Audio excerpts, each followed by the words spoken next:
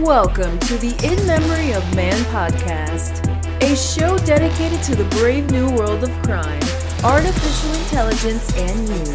The future is now. Here's your host, criminal trial lawyer, researcher, and author, Robert Kiesling. Hello, welcome to the Robot Crime Blog podcast. This is episode 4. I am your host, Robert Kiesling, criminal trial lawyer out of Austin, Texas. Purpose of this podcast is to give you, the listener, the 411 on artificial intelligence and all things related to the criminal justice system.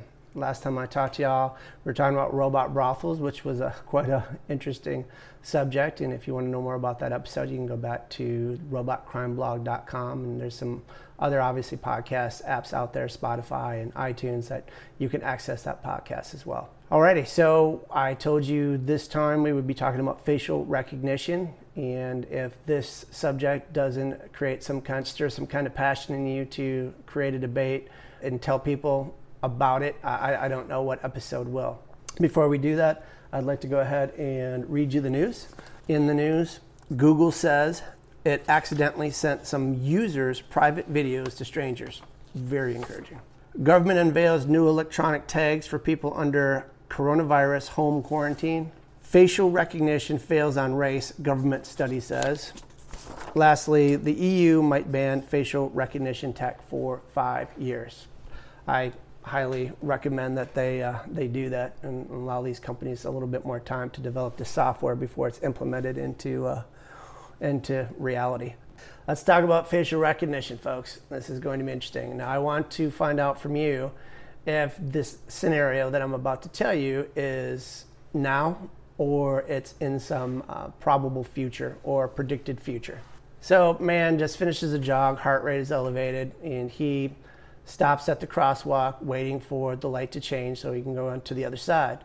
Well, he's a little impatient and he decides, there's no cars coming. He jaywalks. Well, as soon as he jaywalks, his face is displayed on a gigantic billboard like you'd see in Times Square. And along with that, then there is this kind of like the Matrix screen. I don't know if you know what it is, but billions of code is running on right next to his face. Well, that's because on the street, there's this police officer that has these futuristic looking glasses on, that's running his face through a database of mugshots. Turns out that his face is similar to another gentleman's face that committed tech theft or something, some kind of theft. That's a felony theft. Well, then all of a sudden his phone alerts him and says, stay where you are, you've committed a crime, authorities are on their way. Then all the phones on both sides of him, or really all around him, go off and say, there's a criminal in your midst, please stay away from this dangerous person, and all the people scatter like roaches. His family is then notified, his friends are notified that he's committed this crime, his employment's notified that he's committed this crime, his landlord is notified that he's committed this crime, all transportation is notified that he's committed this crime, and he has essentially nowhere to go. Authorities pick him up, they arrest him, and because of the nature of the theft, the tech theft charge, he is not eligible for bail. Well, his employer immediately suspends him. The people that affiliated with him don't want to get in trouble because there's a law that says if they do associate with him that they'll get into trouble by associating with him. Then you also have his landlord doesn't want this dangerous person in the community, so he gets booted out by the landlord, or he can't pay rent because he can't make bail to get out to pay the rent and take care of that situation. Well, let's say a month goes by, 2 months go by, then the prosecutor says, we've made a mistake. You look just similar to this other gentleman, so sorry about the arrest and your life, but good luck. Here you go. Here's a paper that exonerates you. He runs to his employer and says, hey, I didn't do it. Look, I didn't do it. Do you think the employer took him back? No, of course they didn't. They replaced him. I mean, it's been months, right? And in worst case scenario, what if he had to plea to get out because of the time that has elapsed in pleading to a crime he didn't commit? Folks, it happens every day. And I don't think this scenario is going to be any different. Then his friends, which is going to be probably pretty irreparable, they're still not going to want to associate with him just because of the dark cloud that surrounds him, right? And hopefully his parents still want to take him in, but I don't know, who knows in the scenario. Well, that is the here and now. That's over in China. But the one part that isn't over in China that is here in the United States is these private companies that people are working for. And I've personally represented clients recently that have been arrested for a charge, and the employer is notified right away. Then HR lets them go or puts them on leave and then lets them go, depending on what the policy and procedure is. But that's a scary trend. So you're going to lose. The employer knows about it right away. And instead of being innocent until proven guilty by your employer, you're guilty till proven innocent. And then they probably let you go and they hire someone else. Folks, I don't think that's fair. Do you? Well, that's another issue for debate, right? The other issue is that these tech companies that are helping China create this Orwellian state, and that's my term, that's my opinion, it's an Orwellian state, are from the United States, from the West. Well, my concern is if they don't worry about those people's rights over there, then do you think they worry about stomping on our constitutional rights here? And I'm not naming any companies. You can do your own research and figure that out for yourself. But no, I can tell you they don't if they're not worrying about it over there. Then you have another issue. What is that issue? You have this technocracy and you have the Constitution.